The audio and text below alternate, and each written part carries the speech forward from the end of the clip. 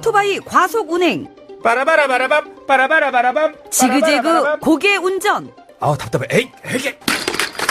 보호장구 미착용. 이륜차 운행자가 증가하면서 교통사고도 증가하고 있습니다. 특히 이륜차 사고는 충격을 흡수할 차체가 없고 곧바로 전복 사고로 이어져 사망률도 매우 높습니다. 규정속도 준수, 인도 주행 금지. 그리고 이륜차 운전자의 안전띠, 보호장구도 꼭 착용하세요. 이 캠페인은 TBS와 안전보건공단, 서울지방경찰청이 함께합니다.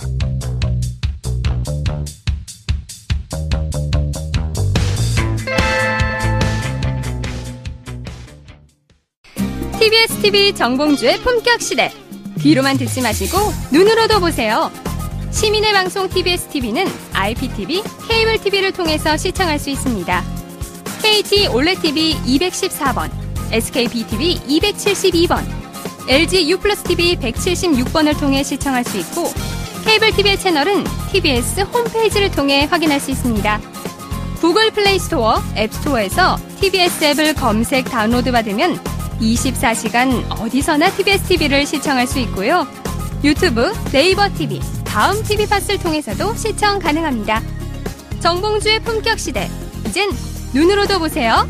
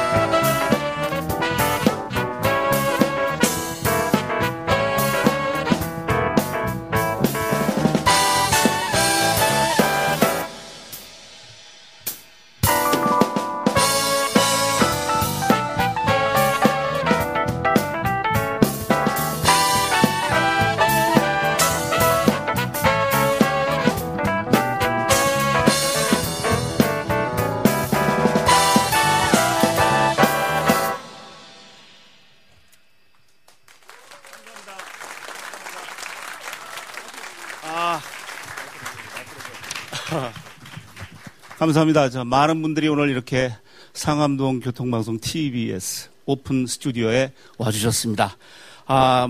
촛불 집회가 있은지 별로 지나가지도 않은데, 벌써 시간이 이렇게 흘렀네요. 참 이렇게 여러분들 많이 모이신 거는 아마도 듣고 싶은 얘기도 있으시고, 또 아마도 하고 싶은 얘기도 많이 있으셨을 겁니다. 그래서 또 우리가 보고 싶은 사람, 또 나누고 싶은 이야기, 오늘 여러분이 가장 보고 싶어하는 분 중에 한 분, 바로 그 사람, 쿡쿡 찌르는 멘트 때로는 얄밉기도 합니다. 그런데 또 사이다처럼 시원한 그 맛에 또 생각나는 중독성 있는 그 남자, 품격 시대의 대체불가 MC입니다. 정봉주 전 의원을 모시겠습니다. 여러분 큰 박수로 맞이해 주십시오.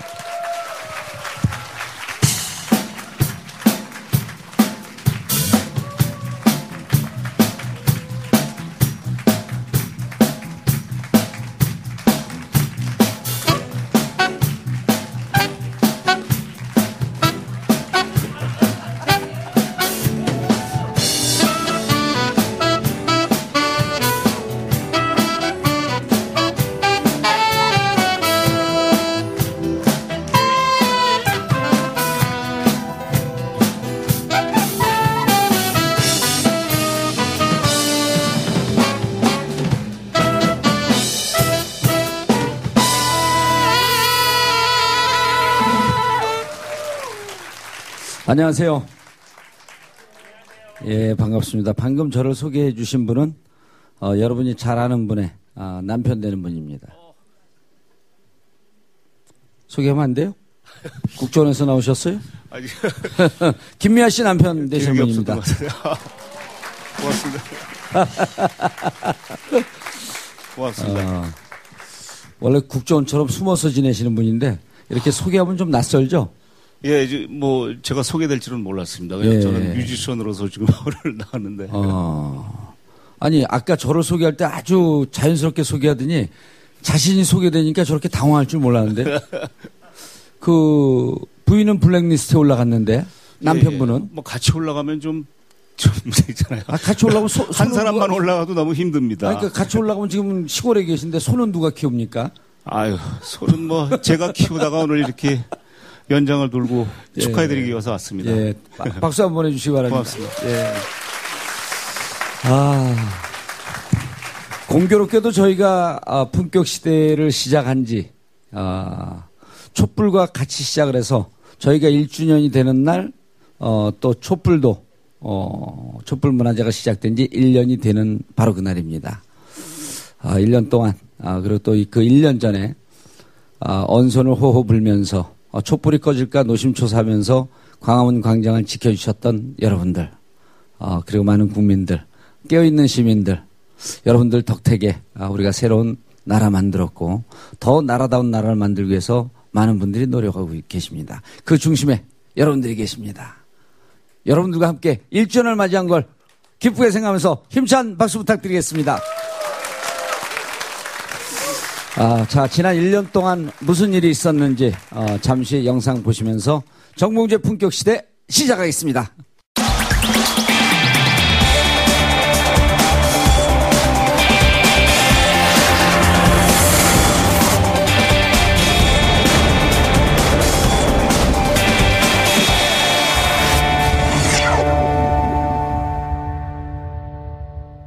공개 생방송으로 진행하고 있습니다. 이 자리를 채워주신 많은 분들 다시 한번 감사의 말씀드리면서요. 지금 이 시대에 가장 중요한 개혁 과제가 뭔지, 청산 과제가 뭔지 함께 말씀 나눌 전문가 두 분, 전문가를 참칭하는 한 분과 한 분의 전문가, 누가 전문가인지 누가 전문가를 참칭하는지는 잘 모르겠습니다. 자, 먼저 오마이뉴스 기자였다가 지금은 이제 독립해서 자기만의 새로운 신문사를 차리려고 동문서주 거리를 헤매고 있는 장윤성 기자 자리하셨습니다. 네, 안녕하세요. 전문가를 참칭하는 1인 장윤선입니다. 영상 보니까 너무 짠하죠. 예, 저도 사실 그 지난해 팟짱이라는 팟캐스트 그리고 유튜브로 거리에서 22주간 생방송을 했었는데요. 다시 영상을 보니까 정말 울컥하네요. 아니 저는 세월호 장면만 보고 얘기만 들어도 이제 눈물이 나니까 우리 아들 딸이 이런 얘기예요. 아빠 세월호에 흘린 눈물의 10분의 1만 우리를 위해서 흘려주세요. 저는 그 2014년도에 그 같이 갔었잖아요. 5월달에. 예, 같이 갔죠. 예, 그 팽목항. 에 예. 그때 그 눈물을 기억합니다. 아이들이 그 한 명 한 명 올라올 때마다 의원님 흘리셨던 눈물을 기억하고 있습니다. 자, 옆에 검은 분은 어디서 오셨어요? 자, 검찰개혁 원투펀치 대한민국 최고의 변호사 이재화 변호사 소개합니다. 예, 안녕하세요. 이재화입니다. 예. 아니 진짜 이게 말하는 대로 세상은 된다고. 원래 이재화 변호사가 능력은 있었는데 별로 빚을 못 봤거든요. 근데 어느 순간부터 제가 최고의 변호사 그러니까 최고의 변호사가 됐어요. 근데 이제 전공은 이거죠. 유죄 전문 변호사. 아저씨가 변호해서 나 감옥 갔잖아. 본인 예외적으로 제가 유죄 결과적으로 유죄가 나왔는데요. 예. 무죄보다도 확률이 높습니다. 제가 변론하면. 그래요? 네. 그리고 저도 개인적으로 만나면 그래요. 그때 자기가 감옥에 놓여줬기 때문에 스타가 되지 않았나. 그렇죠. 정봉주의 품격 시대가 지금 있는 데는 이재화의 역할이 가장 지대한 거죠. 깔때기 경쟁이 벌어졌어요. 자, 두 분 근데 앞에 맨날 책상 놓고 앉다가 아무것도 없으니까 불안하죠? 네, 굉장히 허전하네요. 걱정하지 마세요. 저를 믿고 가시면 됩니다. 자, 여러분 오늘 저기 의원님의 가족분들이 많이 오신 것 같은데요? 많이 오셨죠. 어머니도 오셨고, 장모님도 오셨고. 어머니분도 오셨고. 친구분들도 오셨고. 사모님도 오시고. 그렇죠. 사모님, 우리 집사람보다 어머니하고 장모님이 더 중요하시죠. 아, 그래요? 예. 한번 일어나 보세요. 저희 어머니 먼저 일어나 보세요. 어머니 호명? 예. 어머니.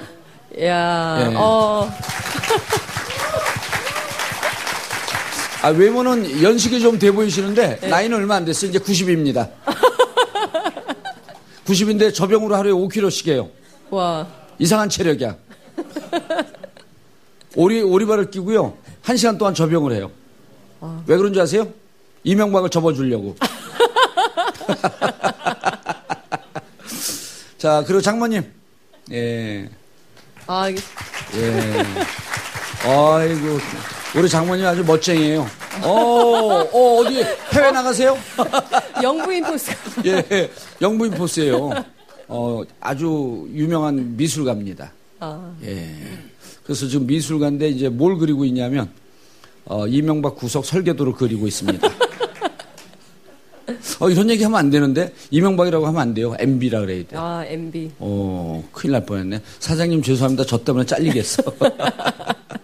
자, 그리고 우리 집사람 저 뒤에 앉아 있는데 그래도 잠깐 한번.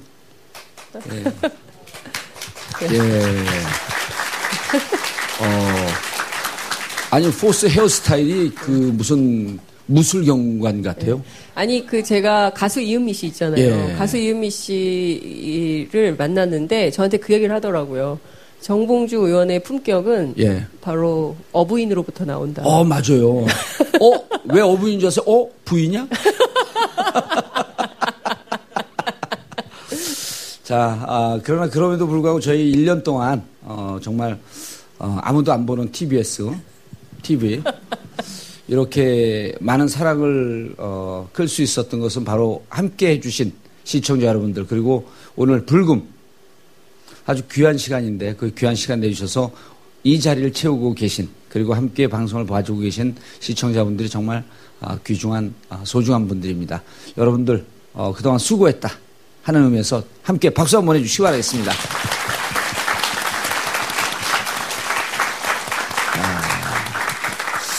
아니 근데 그 밴드 하시는 분들은요 1시간 내내 그렇게 앉아 계신가요? 출구가 없답니다. 왜요? 나가지 말라고 지시를 받았습니다. 그럼 중간중간에 음악이 나오나요? 일부 엔딩 때 나가는 걸로 돼 있어요. 일부 엔딩 때? 네네. 그러지 말고 중간에 한 1분짜리 우리 부탁은 밴딩 머신처럼 빵빵 쏴주세요. 알겠습니다. 예. 이 외국 친구는 where from? 네덜란드. 네덜란드. I love 네덜란드 히딩크. 예. 사람이 좋아 보이잖아요. 히딩크 닮아갖고. 그렇죠? 한국말 잘 알아들으세요? 네, 조금 압니다. 저 정도 많은데 골뱅이 드셔보셨어요? 골뱅이 먹었어요. 곱창. 곱창은 안 좋아요. 막창. 저는 지금 대구에서 살고 있어요. 막창 많아요. 대구 막창 많아요. 예. 그다음 MB창. 잘 먹습니다. 별로입니다. 알겠습니다. 예, 감사합니다. 그리고 중간에 음악도 좀 넣어주시고 오늘처럼 우리가 이게 시사방송 아니에요. 여기는 교양정보방송입니다. 시사방송이라고 하면요. 자유한국당에서 왜 교통방송에서 시사방송을 합니까? 시사는 어렸을 때 학원 다닌 기억밖에 없는데. 아니 근데 TBS는 원래 방송법상 모든 분야를 다룰 수 있게 되어 있거든요. 그래도 자유한국당에서 하지 말아야죠. 그런 건가요? 그럼요. 무슨 방송? 네? 교양정보방송. 교양정보만. 이렇게 알려줘도 이자 변호사는 버벅거립니다. 한번 실험해 보겠습니다. 이자 변호사님 무슨 방송? 대답을 거부합니다. 원래 변호사들이 제일 잘하는 게 묵비권이에요. 자, 그런데 두 분께 지금 너무 정보가 많이 쏟아지니까 도대체 지금 국정원 얘기하는데 국정원이 어느 때 국정원을 얘기하는 거예요? MB 때 국정원을 얘기합니까? 아니면 이 박근혜 대통령 때 국정원을 얘기하는 건가요? 요즘 논란이 되고 있는 댓글. 네, 사실은 이 국정원 문제는 굉장히 오래된 이슈이죠. 그렇지만 저희가 연원을 따져보면 2012년 국정원 댓글 사건 때부터 시작된다고 봐야 될 것 같고요. 사실상 박근혜 정부에서 벌어졌던 그 국정원 시절에 수많은 정치 개입 사건들도 문제지만 더 거슬러 가보면 사실은 MB 때부터, 그러니까 사실은 저희가 지금 적폐청산을 한다고 하면 MB부터 박근혜까지 9년간의 국정원 개혁 청사진을 그리고 그때부터 사실은 출발을 해야 된다고 봅니다. 그렇지 않으면 이 적폐의 뿌리를 캐내기가 굉장히 어려운 거죠. 그러니까 근원은 그때 국정원 2008년, 2009년대 무슨 팀이 알파팀이라 그랬었잖아요. 그렇죠. 한겨레 신문에서 보도하고 그다음 뒤쫓아서 오마이뉴스에서 보도하고 알파팀 그때부터가 뿌리가 시작된 거 아니에요? 그렇습니다. 광우병 그 촛불 이후에 이거 국민들 이렇게 놔둬서는 안 되겠다. 그때 시작된 거 아닌가요? 그렇죠. 그러니까 광우병 쇠고기 촛불로 깜짝 놀란 이명박 정부가 이대로 두면은 정권 교체가 가능해질 수 있겠다. 그렇기 때문에 이것을 서두에 막아야 되겠다라는 생각을 하면서 국정원을 동원한 정치 공작을 실질적으로 시작을 하게 되는 것이고 수많은 정치 공작 과정을 거쳐서 그야말로 피날레가 댓글 사건이었던 것이죠. 이자 변호사님, 어떤 분이 이런 얘기를 해요? 박근혜 국정농단 사태를 들여다봤더니 이거는 자범 수준이고 MB는 이건 진짜 지능범죄 수준인 것 같더라. 모든 연원이 MB 때부터 시작된 거 아닌가요? 그 적폐의 원조가 MB죠. MB는 세상 물정을 좀 아는 사람이고 박근혜는 생각이 별로 없는 사람이잖아요. 박근혜 대통령이 이렇게 전 대통령이 이렇게 표현했잖아요. 김영삼 대통령께서. 그런 칠푼이가 무슨 대통령을 합니까? 그렇죠. 이거 MB 목소리인데? YS가 그렇게 이야기했는데 YS는 뭐 말은 잘 못하지만은 정복을 찌르잖아요. 본질을 꿰뚫어보는 그 본능적인 능력은 있어요. 그 한마디에 다 칠푼이. 그러니까 이제 그것의 원조가 결국은 MB 정부다. 그렇죠. 지금 아마 그 국민들은 MB 구속을 박근혜 구속 이상으로 바라고 있을 거예요 아마. 학동역 6번 출구에서 일반 시민들이 모여서 MB 구속 수사하라 하면서 단식 농성을 하고 있어요. 일반 시민들이. 그래요? 그거 꽤 됐는데 이제 아직 잘 몰라요. 많은 분들이. 그래서 이제 저희가 함께 하려고. 그래서 이제 11월은 쥐 잡는 달. 이런 준비를 하고 있어요. 많은 시민들이. 쥐는 누굴 이야기하는 거예요? 저는 잘 모르겠는데. 아니, 우리 집은 재래식 집이어서 쥐가 들락날락해요. 자, 그럼 지금 MB 정부 시절에 국정원에서 했던 일. 우선 뭐 가장 여러분들이 잘 알고 있는 것은 대선 기간, 2007년 대선 기간 동안에 댓글 사건. 근데 원세훈이 그 후로 징역 4년 선고받았. 아니 2012년 대선 기간이죠. 2011년. 예. 그렇죠. 2012년 대선 예. 기간. 그 원세훈 전 국정원장이 그 후로 지금 4년 고등법원에서 파기환송심에서 4년형 선고받아서 지금은 대법원에 이제 상고 중이죠. 예, 현재 감옥을 살고 있고요. 예. 그때 당시는 뭐 국정원에서 수사를 의도적으로 회피하고 증거 은닉하고 이러면서 빙산의 일각이 밝혀진 것이죠. 그거로 인해서 4년 선고 받았고 이제 정권 교체되지면서 국정원의 일부 증거들이 드러나면서 블랙리스트 문제라든지 또 화이트리스트 그러니까 좌파 이른바 진보 세력들에게는 딱지를 붙이고 그 부분을 뭐 출연을 못하게 하고 탄압을 하고 극우 세력들에게는 예산이 원래 책정되어 있지도 않는 예산 그리고 법적 근거 없이 정부 예산을 지원해주는 이게 이제 이른바 화이트리스트라 그러죠. 그것뿐만 아니라 지금 현재 이제 드러나고 있는 것은 오늘 또 뭐 부산지검장이 그렇죠. 압수수색 영장이 발부되어 있는데 검찰 수사를 방해하기 위해서 그 세트장을 만들어 놓고 그 허위 서류들을 갖다 놨단 말이에요. 그것은 위기에 의한 공무집행 방해. 그다음에 증거. 그건 몇 년도에 있었던 일인가요? 아니 지난번 지금 윤석열 팀장이 국정원 댓글 사건 수사를 할 때 2013년 2013년이죠. 그렇죠. 정권 교체된 이후에 그렇죠. 그때 당시에 그때 당시에 국정원에서는 현안 TF를 만들었었는데요. 그러니까 말하자면 검찰의 수사를 어떻게 하면 피해갈 수 있을 것인가. 그다음에 검찰이 국정원 직원들을 소환했을 때 어떻게 허위 진술을 할 것인가. 이 부분을 모의를 했던 거죠. 검찰이 진두지휘하면서. 네. 그 TF에 지금 현재 부산지검장인 장호중 검사장. 장호중이죠. 장호준. 그리고 외 검사도 한 3명 정도가 소속돼 있었다는 겁니다. 그러니까 단순히 소극적으로 검찰 수사를 회피하는 것이 아니라 적극적으로 여기가 심리전단 사무실이다. 이렇게 사무실 꾸려놓고 마치 거기에서 1년 동안 작업을 한 것처럼 허위 문서를 갖다 놓고 한 거죠. 증거를 위조한 겁니다. 증거를 법원이 발부한 압수수색 영장에서는 대상과 문서를 특정을 하고 그다음에 장소를 특정하거든요. 실제 국정원 심리전단이 활동했던 장소에 압수수색을 하면 증거를 안 내줄 수가 없잖아요. 일부라도 내줘야 되는데 그것을 피하기 위해서 허위의 장소에 세트장을 만들어 놓은 거예요? 그렇죠. 가짜 증거를 내준 거죠. 여기서 우리가 심리전단이 작업을 했다.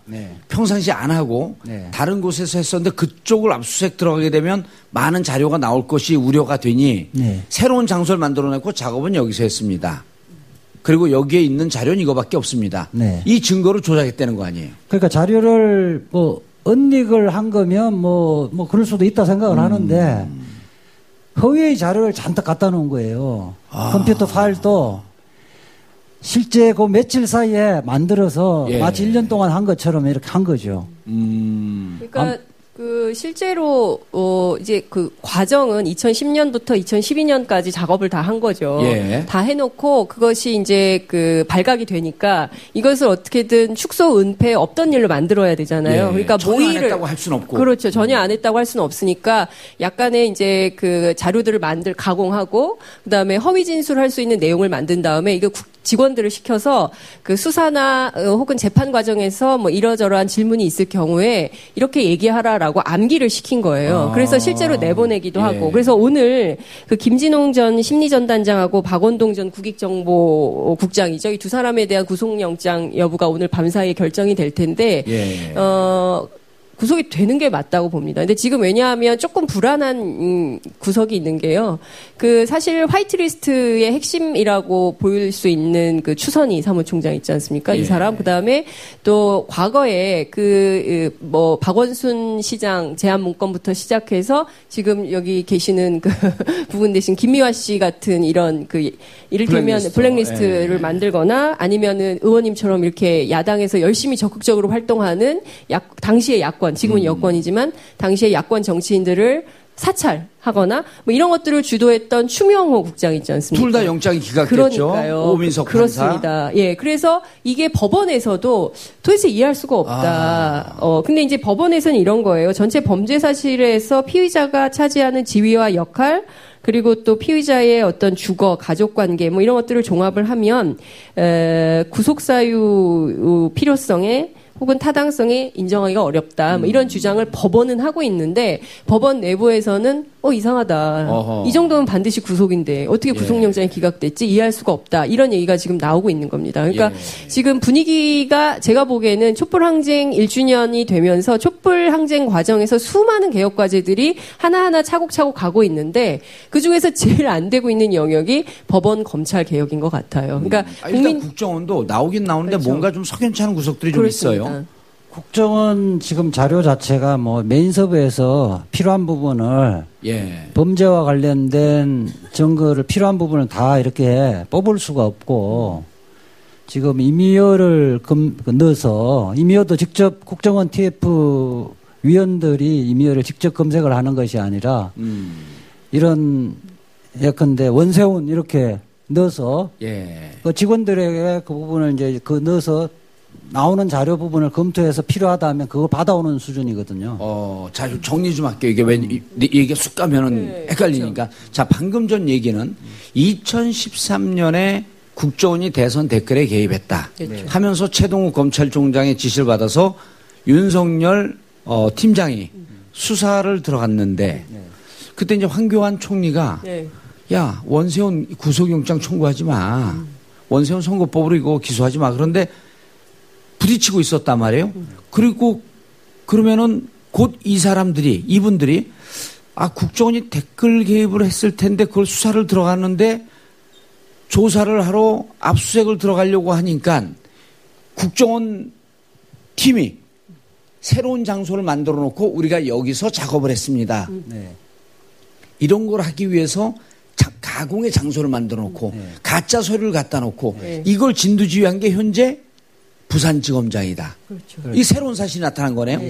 그러니까 이것을 조사하면 국정원이 어떠한 범죄적 행태를 벌였는지 이제 이게 좀 나올 거고. 그렇습니다. 그다음에 이제 지금 두 번째 들어간 얘기가 추명호, 추선희 이 사람도 기각했는데 국정원에 두 분이 국정원 개혁특위예요. 개혁특위가 들어갔고 야 국정원 너네 무슨 잘못을 했는지 한번 들여다보자. 그랬더니 두 분은 국정원 직원이 아니므로 메인 서버에 접속할 자격이 없습니다. 메인 서버의 접속은 키워드를 주시면 예를 들어 이명박 키워드를 주시면 우리가 자료를 찾아오겠습니다 하면서 앞에 국정원 직원이 30명이서 그분들이 가서 자료를 찾아온다는 거예요. 그렇죠. 그럼 자료를 키워드를 정말 이명박을 넣는지 김명박을 넣는지 정명박을 넣는지 알 수가 없죠. 알 수가 없는 거죠. 그걸 가져갖고 이명박 자료를 넣는데 메인 서버에 없네요. 그렇게 이야기할 수도 있죠. 그렇게 얘기하면은 없는 줄 알아야 되는 없는 거죠. 줄 알아야 되는 거고. 근데 그 노무현 정부 때 국정원 과거사 청산위원회가 발족이 됐었잖아요. 그래서 과거 뭐 김형욱 사건이라든가 이제 수많은 칼 858기 사건 뭐 이런 것들을 진실 규명을 해보겠다고 했었는데 그때도 똑같았거든요. 그때도 지금보다 조금 나았죠. 지금은 그때 당시 조사위원이 직접 이미여를 검색을 안 하지만은 예컨대 뭐 김대중을 검색을 해봐라. 그랬는데 이유락을 넣는다든지 홍길동을 넣었으면 검색 자료가 없습니다. 이렇게 하면 허위 진술할 수 있으니까 직접 같이 들어갔대요. 그 메인 서버에 같이 들어가서 검색을 실제 넣는 걸. 검색어를 넣는 걸 확인했는데 현재 상태 지금 국정원 조사위원들과 TF 관계자들 이야기를 들으면 그렇게 하지는 않고 검색어를 주고 문을 닫고 지금 국정원 요원들이 들어가서 이제 검색어를 넣고 검색어를 넣어서 확인되는 문서 부분을 다시 보여주면서 이거 필요합니까? 필요 없다면 안 보내주고 필요하다면 이제 내보내주고 이런 상태인데요. 이 문제는 지금 여러 군데서 지적돼 있어서 반드시 이제 이게 말하자면 고쳐져야 될 것 같습니다. 그렇지 않으면 그때도 캐비넷 안에 진실규명이라고 막 비판을 했었거든요, 언론이. 그럼 그때보다 더 후퇴한 거면 이제 그런데 건데. 이재하 변호사님 그래도 어쨌든 지금 국민들이 이렇게 촛불을 들어서 교체된 정권이기 때문에 국정원 직원들이 장난칠 가능성은 없지 않을까요? 그 사람 모르는 거죠. 그 사람들도 지금 이제 조금 후에 이야기하겠지만은 검찰의 과거사 수사 잘못한 부분을 검찰 손에 맡기면 손이 안으로 굽게 돼 있거든요. 그렇죠. 다 내 옆 사람들이었는데 가능한 처벌을 적게 하려는 심리가 작동할 가능성이 있거든요. 그래서 저는 국정원 개혁위원회 위원들은 개혁특위 논란이 될 수도 물론 거기도 비밀 취급을 할 수 있는 자격은 부여됐다고 그러더라고요. 논란이 될 수도 있지만은 지금 국정원 TF는 국정원 직원이에요. 검찰 파견 검사도 국정원 직원으로 평가되지는 거거든요. 그분들이 직접 가서 또 그 사람들은 수사에 필요한 사항이 뭔지 알잖아요. 직접 들어가서 그 필요한 문서를 찾아와야 된다는 거죠. 그 문제는 저는 문재인 정부에서 하는 거 모든 것이 잘한다고 이야기는 할 수는 없다고 생각을 하거든요. 기본적인 정신은 맞는데 이건 너무 새누리당이나 정치적 공세를 의식해서 새누리당은 없어졌어요. 지금 뭐죠? 자유한국당. 바른한국당. 옛날에 헷갈리네. 자유한국당의 정치적 공세를 의식해서 너무 조심할 필요는 없는 거예요. 법률상 비밀 취급을 할 수 있는 사람이기 때문에 그리고 수사에 무엇이 필요한 건지 아는 사람이 그 임의열을 넣고 그 부분에 필요한 부분을 해야 수사도 빨리 되고 필요한 자료도 증거도 확보를 빨리 할 수 있다고 보거든요. 직접 하는 게 맞다고 봅니다. 자, 이재하 변호사님 중요한 게요. 2009년 2월인가 2월이죠. 2월에 원세훈 국정원장이 임명이 됐어요. 그리고 그 원세훈 국정원장이 임명이 되면서 블랙리스트, 화이트리스트, 사찰 이 등등 선거의 모든 게 다 이루어졌는데 지금 이 부분에 대해서는 조사가 안 되고 있는 거 아니에요. 그렇죠. 이 부분에 대해서 지금 조사를 하고 있는 거죠. 자, 조사를 하고 있는데 원세훈 국정원장이 나는 국가 민족에 대해서 충성하는 마음으로 내 혼자 했습니다. 아무도 윗선 없습니다. 라고 하지 않고 살려주세요. 위에 누군가가 시켰어요. 찍찍. 그럴 가능성? 그럴 가능성이요. 저는 그럴 가능성이 상당히 프로테지로 이야기하면 프로테이지 70% 이상 된다고 봅니다. 지금 이재하 변호사 이렇게 하는 게 맞아요, 대체로. 최고의 변호사기 때문에. 최고의 변호사. 그리고 또 문무일 총장의 한 해 후배예요. 고등학교. 논리적으로 둘이 안 친해요. 둘이 안 친해. 근데. 친해요? 특수관계인인데. 친해요. 문무일 총장한테 확인 한번 해보겠습니다. 확인을. 그렇죠. 70%? 그럼 원세훈 국정원장이 70%라고 이야기하면 그냥 제가 점쟁이도 아닌데 왜 그렇게 이야기하냐. 논리적 근거를 갖고 있어야 되는데 우선 징역 4년형을 받았기 때문에 징역 4년형은 아시겠지만은 그 중에 10분의 1도 안 돼요. 앞으로 수사될 범죄의 10분의 1도 안 된다는 거예요. 국고 손실죄면 10년 이상 무기징역까지. 예컨대 지금 민간인 팀들 30개 팀을 동원해서 댓글 작업한 부분은 아직 기소도 안 됐잖아요. 기소도 안 됐죠. 그게 언론에 나온 게 한 6, 70억 정도 예산이라고 그러잖아요. 맞습니다. 제대로 수사되지면 100억 이상이 넘어갈 거로 보여지고요. 그 다음에 화이트리스트 아직 조사 하나도 안 됐죠. 이거 짚고 넘어가죠. 특가법상의 국고 손실 100억 정도 되면 국고를 갖고 쓴 거거든요. 특가법상의 제5조 국고 손실죄 그러니까 5억 이상이면 아니 50억입니다. 아니야, 그건 네. 50원 아니고요. 5억이에요. 5억이에요? 누가 변호사예요? 저는 만주 변호사고요. 그러니까 5억 이상, 이제 보통 횡령이면 특정 경제가중처벌법상의 그 50억 이상이면 무기까지 가능한데요. 무기까지 가능. 국고 손실이란 것은 그냥 사기업의 돈이 아니라 국가의 예산이기 때문에 5억을 50억하고 돈 가치로 보는 거예요. 그래 5억 이상일 때 5년 이상 무기까지 선고가 가능한 거고요. 100억이면 이건 박근혜 뇌물에 100억에 버금가는 거예요. 지금 원세훈 국정원장 연세가 좀 되시는 것 같은데 그렇죠. 70은 좀 넘었죠. 70 넘었나요? 60대 후반인가요? 60대 후반일 텐데 60년 66, 67학번 정도 되는 거니까 60대 후반 정도 될 거예요. 그러네요. 그렇게 70 하면 90 넘어서 나올지도 모르고 자칫 잘못하면 못 나올지도 모르죠. 그렇기 때문에 이제 지금 제정신으로 돌아올 가능성이 높아요. 그래서 내가 내 혼자 독박을 이명박은 평소에 또 짠돌이로 소문 나 있잖아요. 고대 선배 아니에요. 그런데 고대 연대 이렇게 이야기하지 말고요. 홍준표 의원도 선배고. 이럴 때는 안철수 의원님 뭐 고대 연대 안 하고 고대 한다고 뭐 그렇게 이야기하던데 그때는 고대를 쓰는 게 아니에요. 근데 이명박 MB하고 저하고 인연이 있어요. 제가 이제 MB 영포 빌딩에서 개업을 했죠. 맞아요. 개업을 거기서 했어요. 네.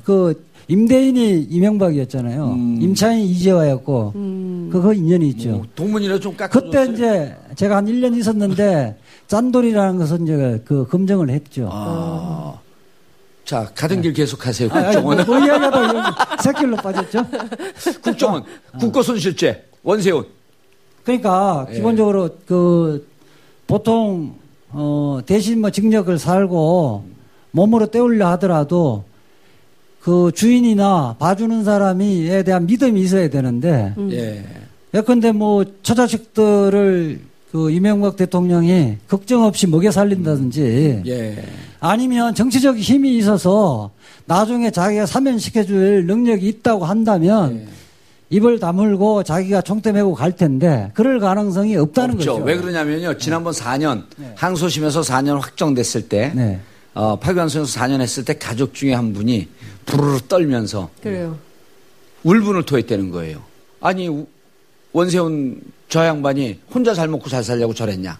왜 우리만 감옥에 보내냐. 이게 무슨 얘기겠어요? 누군가가 시켰다라고 하는 얘기를 이제는 말할 때가 됐다.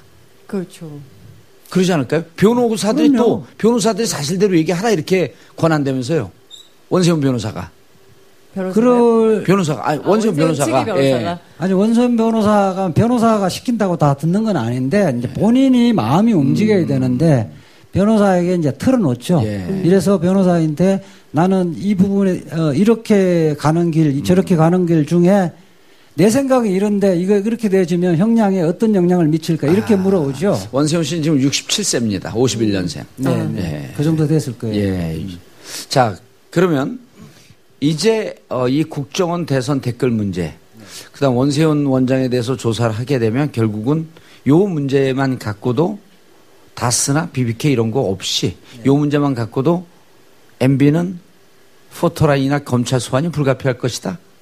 그렇게 되죠. 그렇게 지금 또 뭐 사이버 사령부 문제라든지 그 국정원 댓글 문제에 청와대에 하나도 한 게 없어요. 청와대 컨트롤 타워가 청와대에 있다는 문건도 이미 지금 나와 있는 상태잖아요. 세월호 문건 조작. 세월호 문건 조작 말고 지금 국정원 댓글 문제라든지 그 사이버 사령부의 댓글 문제에 컨트롤 타워가 청와대라는 문건이 나왔잖아요. 그렇습니다. 저는 원세훈뿐만 아니라 또 한 사람의 또 입이 있잖아요. 김관진의 또 입이 있잖아요.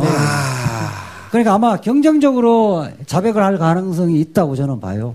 김관진 지금 전 그 안보실장 소환됐나요? 아니요. 소환은 아직 안 됐는데. 아직 안 됐죠. 근데 지금 그 출국 금지 상태고 시간 문제죠. 이제 소환되면. 최근에 이제 군 장성 출신 변론을 하고 있는데 우리가 알고 있는 거랑 좀 달라요. 군 장성 출신들이 입이 무겁거나 충성스럽지 않아요. 대체적으로 그래요. 대체적으로 전쟁 속에서 이자 변호사 귀엽죠. 전쟁 속에서 싸운 무장들은 그런데 우리는 지금까지 6.25 한국 전쟁 이후에는 전쟁이 없었잖아요. 그렇죠. 30년, 40년 동안 군 생활을 하면서 어떻게 하면 자기가 승진할 수 있을 것인가, 잘 보일 것인가, 어느 줄을 탈 것인가만 연구했던 사람들이에요. 원스타, 투스타, 쓰리스타 그 자리에서 그렇게 해서 간 사람이기 때문에 저는 요번에 이제 변론을 하면서 야, 일반 직장인들보다 더 의리가 없다. 이걸 뼈저리게 느꼈어요. 일반 직장인들 왜 폄하하세요, 변호사님? 아니, 통상적인 국민 수준보다 우리가 경험하지 않으면 더 의리가 있을 것이다. 군인이 이렇게 생각하잖아요. 전혀 그렇지 않다는 거예요. 아니, 장윤성 기자님, 방청객이에요? 네? 아니, 김관진. 김관진, 우리 검찰 개혁하면 그건 나중에 하고 재미없어. 이거 재밌네, 아주. 이자 그러니까 변호사. 군인들 얘기 너무 재밌네요. 아니, 지금 요즘 이자 변호사가 이제 정권이 바뀌니까 특혜요. 여기 정권 실세라고 생각하고 여기 변호사 막 몰려와. 아니, 문무일총장하고 친하다고 하니까. 아니, 능력이 있어서 그런 거지. 뭐 실세라고 해서 오는 건 아니에요. 지난 9년 동안 왜 한 건도 안 왔어요? 한 건 안 하면 내가 어떻게 여기 있겠어요. 자, 장윤성 기자님, 김관진. 모르시는 분들 계세요? 김관진 안보실장을요? 그럼요. 김광진 의원하고 헷갈리는 분들이 계시는 것 같더라고요. 개그 친 거죠? 네. 김관진 국방부 장관 했었고 그때 당시에 사이버사령부 기무사 동원해서 댓글 개입했고 그다음에 이명박 정권 말에 국방부 장관을 이명박 정권이 끝나면서 같이 그만둬야 되는데 박근혜 정권까지 국방부 장관을 했고 또 안보실장으로 갔고 그렇습니다. 이명박근혜를 관통하는 군 사이버사령부 대선 댓글 개입이나 등등에 관여했을 것이다. 라는 가능성이 굉장히 높아서 출국 금지하고 검찰 수사선상에 올라 있는 거고 또 한 명이 있어요. 누구요? 김장수 전 안보실장도 같은 라인에 있다고 봐야 되는 것이고요.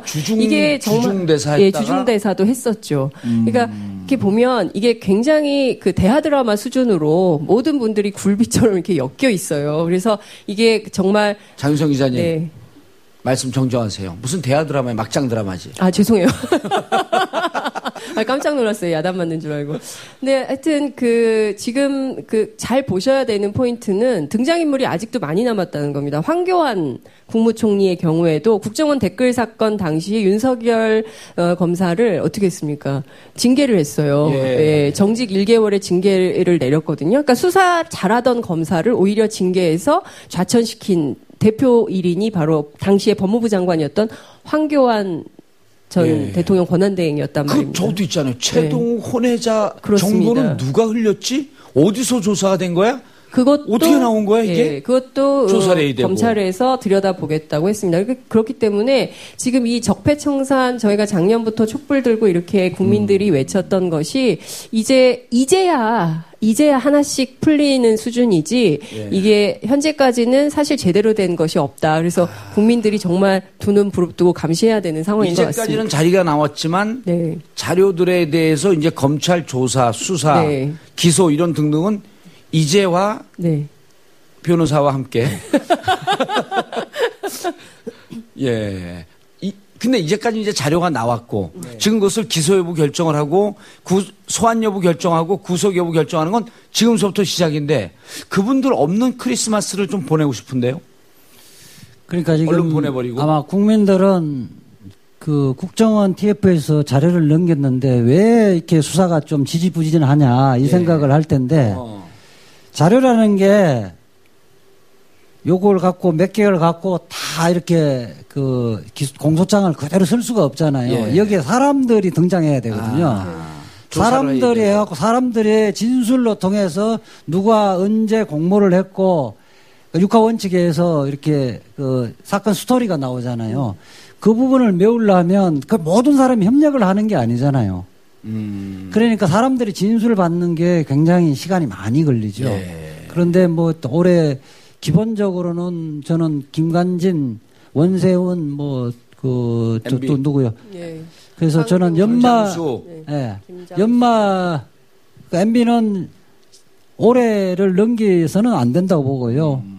올해 안에 포토라인에 서지 않을까 하는 생각을 그리고 합니다. 나이도 이제 지긋이 많으신데. 근데 그분은 나이는 많은데 굉장히 건강한 것 같더라고요. 아니 그래도 그 하루라도 더 젊을 때. 그러니까 또 그렇죠. 안에 가서 거기도 뭐 안에 가서 복권 또 키우고 그럴 것 같은데. 하루라도 젊을 때 어린애 보여드렸잖아요. 아니 그리고 그 내년은 또 정세가 바뀌거든요. 그러니까 왜냐하면 그러니까 연말까지 이 적폐청산의 고리가 될 수 있는 이명박 전 대통령에 대한 구속 문제를 좀 처리를 해야 내년엔 또 개헌 전국으로 가기 그렇죠. 때문에요. 예, 좀 먼저 좀 이렇게 묵은 때를 씻어내고 갈 필요가 있겠다는 생각이 듭니다. 그리고 5월 9일날 대통령 선거 끝나고 그때부터 이제 국정이 시작이 됐는데 지금 보면은 이제 근 한 6, 7개월째 간단 말이에요. 연말까지 보면은 그리고 국민들께서도 조금 더 속도 있게 속도감 있게 해서 이 문제 적폐를 그 좀 핵심적인 인물들을 정리하고 이제 경제도 좀 하고 그렇습니다. 또 문재인 대통령께서 여러 가지 정책이 있기 때문에 개헌 약속도 했고요. 네. 경제 약속도 했고 또 이제 한반도 문제도 하고 그런 거 하기 위해서는 갈 사람들은 좀 가야죠. 네. 그러니까 그 적폐청산은 신속하고 과감하게 해야죠. 일사천리로. 그래서 검찰에서도 그 수사 인력을 지금 계속 정원하고 있습니다. 자, 그럼 이지아 변호사, 최고의 변호사 이지아 변호사가. 예. 최고의 변호사라고 이야기해 줘서 고맙습니다. 근데 눈빛에서는 레이저를 쏘면서. 자, 올해 안에 이명박 포토라인은 선다 안 선다? 검찰 소환 된다 안 된다? 선다는 아까 조금 전에 제가 말씀드렸듯이 올해 안에 반드시 된다. 날짜까지는 제가 정확하게 예측을 못 하겠는데요. 12월 31일이 가기 전에 쓸 겁니다. 올해 안에. 네. 최강욱 변호사는 내년 1월 얘기하길래 내가 그냥 집에 보냈어요. 아니, 최강욱 변호사는 조국 수석하고 가깝지만은 검찰총장은 제가 더 가깝잖아요. 문무일 총장과 상당히 신빙성 있는 얘기예요. 그 더 중요한 것은 청와대가 그 이명박 박근혜 정권 때처럼 검찰의 개입을 세게 안 한다는 거거든요. 검찰 스스로 수사하게. 개입하면 안 되는 거예요. 안 되죠. 독립성을 당연히 보장을 해야 되고 특히 그렇기 때문에 제가 보기에는 문무일 총장과 친한 이재하 변호사의 측이 맞지 않을까. 그 권력이 개입한다는 소리 안 듣거든요. 저는 민간인이니까. 장성 기자님. 네. MB 구속 여부 문제를 갖고 국정원이 먼저 방울을 다느냐, 검찰이 먼저 방울을 다느냐, 국정원과 검찰이 경쟁이 붙었다라고 하는 얘기가 있던데요. 예, 저도 그 얘기를 들었는데요. 서로 권력기관 간의 그 경쟁이 붙으면 성과를 내기 위한 아주 그 혈전을 벌일 수밖에 없게 됩니다. 그래서 누가 먼저 고양이 목에 방울을 달 것인가. 왕쥐목. 바로 그렇기 때문에 제가 보기에는 연말 안에 모종의 결론이 날 가능성이 높다. 특히 중요한 거는 국민적인 관심인 것 같아요. 국민적 노력이 있으면 가능하다. 그렇지 않으면 국민들이 관심이 없으면요. 또 훌쩍 넘어갈 수가 있거든요. 그렇기 때문에 국민적 관심, 촛불 드는 그 마음으로 계속 지켜봐야 될 것 같습니다. 우리 품격 시대에서도 계속 환기시키고 올해 안에 좋은 일이 있을 것이다. 제가 또 뭐 고대 후배니까 변호사로 또 MB 변호하면 요거도 묻나요? 아니 괜찮아요. 근데 좀 짜요. 자, 국정원 적폐 청산 그리고 개혁 과제 그리고 종국적으로는 MB 검찰 소환 여부에 대해서 별 내용 없는 것 같은 내용을 아주 재미있게 신중하게 깊은 내용을 말씀해 주신 이지아 변호사, 장윤성 기자님 감사합니다.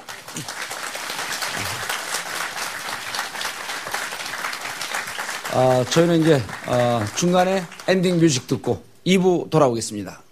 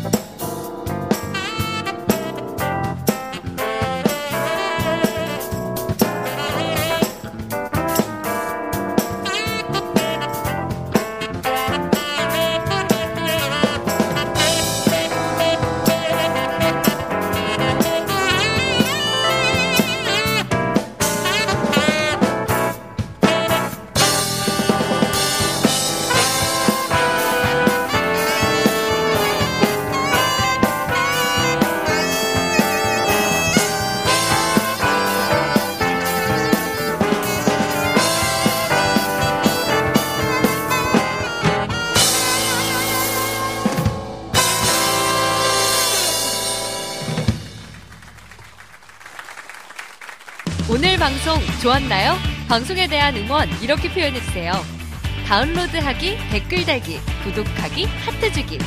더 좋은 방송을 위해 응원해주세요. 그리고 2부도 함께해주세요.